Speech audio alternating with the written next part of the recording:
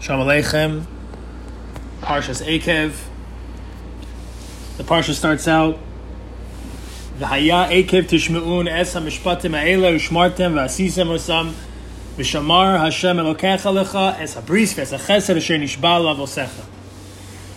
If you obey these rules and guard them carefully, then Hashem your God will maintain faithfully for you the covenant that He made and swore with your forefathers.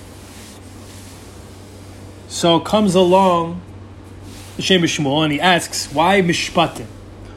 Why these ordinances? Why is it singling out mishpatim? Why not eidos or chukos or chukim? Or why not all three, eidos, chukim, and mishpatim?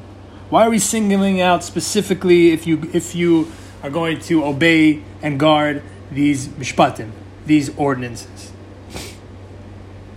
And furthermore, the Shem Shmuel interprets ushmartem as desire. Why would someone desire mishpatim? What's a mishpat? When two people have a dispute and they want clarification as to what they should do and how to resolve the dispute, this is a mishpat. They go to Beis Din, they get it resolved, a ruling is made. Should we desire to have disputes with people? Should we go out looking for confrontation, for problems, for contention?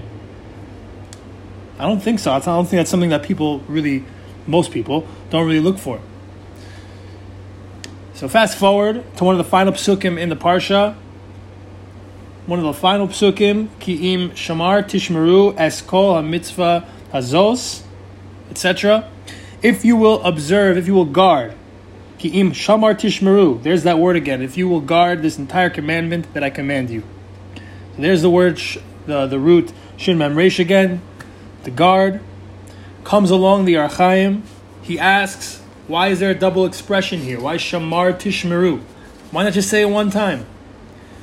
Says the Archaim, because the Torah is teaching us that yes, we individually ourselves have to guard these mitzvos. But then it says it a second time. It uses the word a second consecutive time to teach us that not only must we be careful ourselves to perform mitzvos and do them properly, but we have to make sure that our friends and our brothers and sisters are doing it as well. Says the Gemara in Sanhedrin, Kol Yisrael Arevim Zel Hazeh. Every Jew is a guarantor for his fellow Jew. The Gemara is explicitly saying over here that you're responsible for your friend.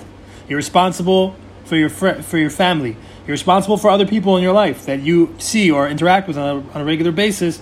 You're responsible for what they're doing, for how they're behaving.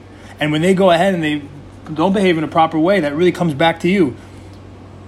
So explains the Or HaChaim further that the Torah is like a beautiful kala with Yiras Shamayim, and we have to protect this beautiful kala.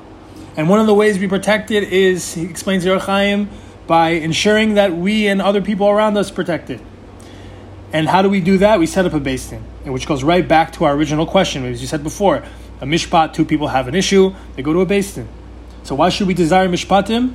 Because it's an opportunity for us to have dveikus to Hashem, to cleave to Hashem, by showing how dedicated we are. We can't avoid always interpersonal disputes. Yes, we should do the best we can to do so, but if you're in the world, you're in business, you're in anything, you're going to have disputes come up. That's just human nature. It's just a way of life.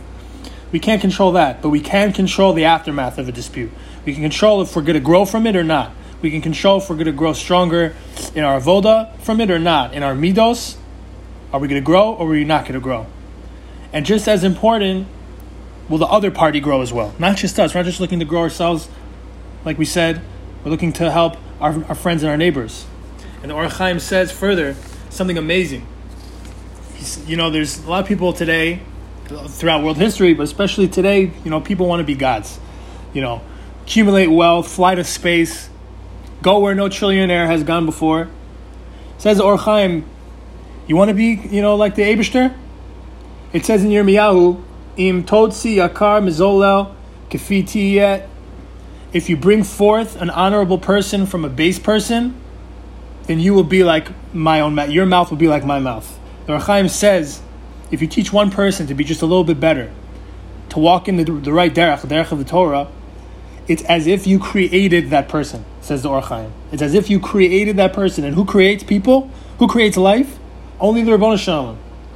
You go ahead and do that, then you're not going to emulate the Ribbono Shel Olam by flying to space. You're going to emulate the Ribbono Shel Olam by making somebody better, by showing them the right derech, not to tell them and be, condescending towards them or anything like that, but to do it in the proper way, in an elegant way, and then you're going to emulate the Ribono Shel Olam.